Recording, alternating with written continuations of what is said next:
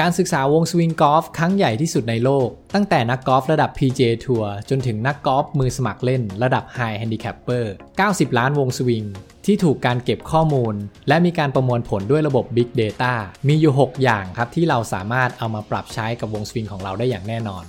วันนี้เราจะมาเจาะลึกกันครับสวัสดีครับเพื่อนนักกอล์ฟ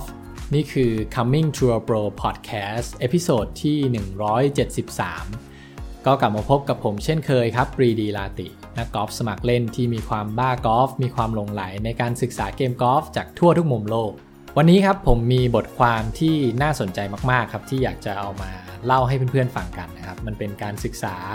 วงสวิงครั้งใหญ่ที่สุดในโลกนะครับมีการเก็บข้อมูลที่เรียกว่าเป็นระดับ Big Data นะครับประมาณ90ล้านวงสวิงเท่าที่ผมศึกษามาเนี่ยเขาบอกว่าการเก็บข้อมูลครั้งนี้เนี่ยอยู่ที่ระดับเทราไบต์นะครับเป็นการเก็บข้อมูลที่เยอะมากๆแน่นอนนะครับข้อมูลเยอะขนาดนี้ก็ต้องใช้เทคนิคใช้การประมวลผลแบบ Big Data ซึ่งวันนี้เราจะไม่ได้มาพูดถึงเรื่อง Big Data กันนะครับเราจะมาพูดถึงว่า Big Data เนี่ยมันเอามาช่วยให้เราเล่นกอล์ฟดีได้ยังไงการศึกษาครั้งนี้เนี่ยมีอยู่6อย่างนะครับที่เราสามารถเรียนรู้ได้เลยนะครับว่านักกอล์ฟระดับมือดีๆนะครับนักกอล์ฟระดับ PGA ทัวร์นักกอล์ฟมือ High Handicapper ทำแตกต่างกันยังไง6จุดนี้นะครับจะทำให้เราเห็นภาพเลยว่าเราสามารถทำได้ดีเทียบเท่ากับนักกอล์ฟมือดีหรือนักกอล์ฟระดับ PGA ทัวร์ได้หรือเปล่า6สิ่งที่พูดถึงนะครับเราจะพูดอยู่3ตำแหน่งในวงสวิงกอล์ฟตำแหน่งที่1คือเรื่องของ Top Swing ตำแหน่งที่2นะครับจะเป็นเรื่องของจุด Impact แล้วก็ตำแหน่งที่3จะเป็นเรื่องของการจบวงพูดถึงเรื่องของจุด Top Swing มีอะไรบ้างนะครับที่ Big Data ถอดข้อมูลออกมาแล้วก็ทำให้เห็นว่าจุดนี้แหละที่ถ้านักกอล์ฟมือใหม่เอาไปปรับใช้เนี่ยหรือว่าเอาไปทำให้เหมือนมือดีก็จะทำให้วงสวิงกอล์ฟของเราเนี่ยมันดีขึ้นมาได้เองจุดท็อปสวิงจุดแรกนะครับที่ถอดรหัสออกมาก็คือเขาเรียกว่าเป็นฮิปสเวย์นั่นเองนะครับการฮิปสเวย์ณจุดท็อปสวิงโปรกับมือใหม่ทำแตกต่างกันยังไงณจุดท็อปสวิงได้แบบไหนนะครับแล้วก็มือใหม่เป็นยังไงจุดที่3ก็จะเป็นฮิปสเวย์เหมือนกันนะครับแต่จะเป็นฮิปสเวย์ณจุด Impact เป็นยังไงบ้างนะครับแล้วก็ shoulder tilt ณจุด Impact เป็นยังไงนะครับ hip turn นะครับการหมุนของสะโพกนะครับณจุด Impact เป็นแบบไหนแล้วก็จุดสุดท้ายนะครับเป็นการจบวงนะครับการจบวงเนี่ยจะเป็นจุดที่เราเรียกว่า shoulder bend นะครับก็คือการเบนของไหล่นะครับ shoulder bend เนี่ยเป็นยังไงจุดที่1นะครับก็จะเป็นเรื่องของ hip sway at the top เขาบอกว่านักกอล์ฟระดับโปรนะครับจะสามารถเป็นค่าเฉลี่ยนะครับจะสามารถเคลื่อนฮิปหรือว่าสะโพกนะครับอยู่ที่ตัวเลข 3.9 นิ้วนะครับtoward the target on the backswing หมายความว่าอะไรนะครับหมายความว่าสะโพกของนักกอล์ฟระดับโปรเนี่ยจะมีการเคลื่อนที่ไปข้างหน้านะครับไปทางเป้าหมาย target นั่นเองอยู่ที่ประมาณ 3.9 นิ้วแล้วนักกอล์ฟ high handicapper เป็นยังไงบ้างนะครับเขาบอกว่า high handicapper เนี่ย move 2.55 นิ้วนะครับก็คือมีการเคลื่อนที่ไปทางเป้าหมายเหมือนกันนะครับแต่เขาบอกว่านักกอล์ฟ high handicapper เนี่ยเวลาที่เราดูนะครับมันจะรู้สึกเลยว่าจะมีการ shifting away นะครับ from the target ก็คือโอเคตัวเลขนะครับโดยค่าเฉลี่ยเนี่ยจะเป็นอยู่ที่ 2.55 นะครับแต่สำหรับโปรเนี่ย 3.9 ถูกไหมครับโปรเนี่ยจะเคลื่อนที่ไปทางด้านซ้ายนะครับทางเป้าหมายเนี่ยได้มากกว่านักกอล์ฟ high handicapper 2.55 ก็จริงแต่โดยทั่วไปแล้วเนี่ยถ้าเราดูจริงๆนะครับนักกอล์ฟ high handicapper เนี่ยจะมีการ shifting away from target นะครับซึ่งมันเหมือนกับว่าตรงกันข้ามกันนะครับมีการเคลื่อนที่มาทางขวาแทนที่จะไปทางซ้ายเหมือนระดับโปรทีนี้ถ้าถามว่าแล้วเราจะทำยังไงนะครับให้การ sway hip ของเราเนี่ยให้มันเคลื่อนที่มาทางเป้าหมายให้มากขึ้นนะครับในบทความนี้นะครับเขาแนะนำว่าให้เราเนี่ยพยายามนะครับให้รู้สึกนะครับว่า feels like you are moving your tailbone closer to target นะครับก็ลองให้จินตนาการดูว่า tailbone หรือว่าตรงกระดูกสันหลังนะครับที่อยู่ใกล้ๆสะโพกเนี่ย tailbone ตัวนี้เนี่ยตอนที่เราทำการ back swing ไปจนถึง top swing เนี่ยให้มีความรู้สึกว่า tailbone เนี่ยมันมีการเลื่อนมาเข้าใกล้เป้าหมายมากขึ้นนะครับตรงนี้เนี่ยก็จะเป็นความรู้สึกที่ถูกต้องซึ่งจะทำให้ใกล้เคียงกับโปรมากขึ้นนะครับแต่จะมีจุดหนึ่งนะครับที่ผมเสริมแล้วกันนะครับซึ่งนักกอล์ฟมือใหม่พอบอกว่าให้รู้สึกว่าเคลื่อนที่ tailbone ให้มันมีการเคลื่อนไปทางซ้ายนะครับหลายๆคนก็จะทำการหมุนเลยหมุนอย่างเดียวนะครับแต่ไม่มีการถ่ายน้ำหนักหรือว่าทำเพชเชอร์นะครับสร้างแรงกดเพชเชอร์เนี่ยไปทางเท้าขวาได้นะครับซึ่ง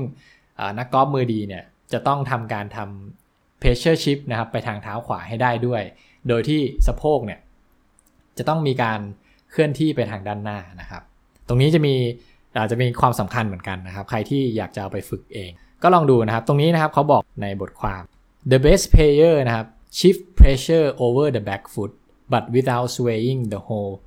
body of the ball ก็เหมือนที่ผมอธิบายไปเมื่อกี้เลยนะครับนักกอล์ฟมือดีเนี่ยจะสามารถ shift pressure ไปทางเท้าด้านหลังหรือว่าเท้าขวาได้แล้วก็ตัวเนี่ยจะไม่มีการ sway ออกไปทั้งหมดนะครับจะไม่มีการ sway ออกไปทางขวา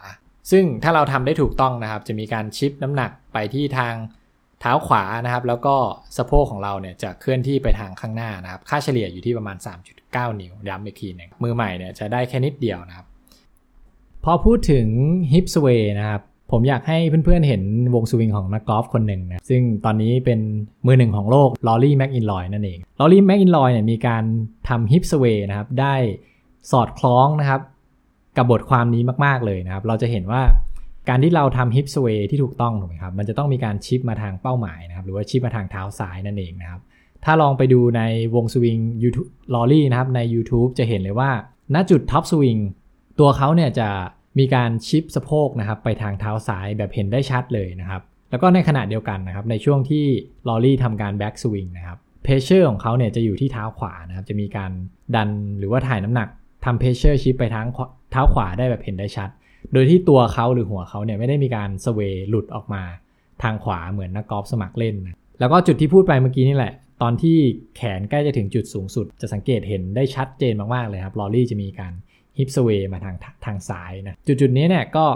เป็นการคอนเฟิร์มแล้วกันนะครับว่านักกอล์ฟมือดีเนี่ยเขาจะมีการฮิปสเวย์นะครับไปด้านซ้ายได้มากขึ้นนะครับในตัวเลขที่เราถูกถอดรหัสออกมานะครับค่าเฉลี่ยเนี่ยอยู่ที่ 3.9 นิ้วลองเอาไปปรับเช็คกันดูนะครับว่าวงสวิงเพื่อนๆเนี่ยมีการฮิปสเวย์ไปทางขวาหรือว่าฮิปสเวย์ไปทางซ้ายนะครับใครที่มาทางเท้าซ้ายใครที่มาทางซ้ายเนี่ยก็แน่นอนว่าวงสวิงก็น่าจะดีนะครับน่าจะใกล้เคียงกับวงสวิงของโปรนะครับอันนี้เป็นเพียงแค่1จุดเท่านั้นเองนะครับเรายังเหลืออีกหลายจุดนะครับจากการศึกษาครั้งนี้ไม่ว่าจะเป็นการทำ shoulder tilt นะครับณจุด top swing hip sway ณจุด impact shoulder tilt hip turn ณจุด impact เป็นยังไงแล้วก็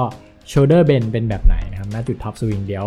เราจะมาถอดรหัสกันต่อนะครับในตอนหน้าสำหรับเพื่อนๆที่รอไม่ไหวนะครับอยากจะรู้แล้วว่า shoulder tilt ตำแหน่งต่างๆที่พูดไปเมื่อกี้นี้เนี่ยมันเป็นยังไงนะครับการศึกษาเป็นแบบไหนผมเองได้ทำเป็นพอดแคสต์นะครับฟังผ่านเสียงอย่างเดียวนะครับลองเข้าไปฟังได้นะครับที่pdgolf.podbean.com นะครับหรือว่าจะ search coming to a pro ได้ที่พอดแคสต์ที่ชื่อไม่ใช่พอดแคสต์นะครับผ่านทาง Apple Podcast Podbean หรือว่า Spotify นะลองเข้าไปดูเอพิโซดที่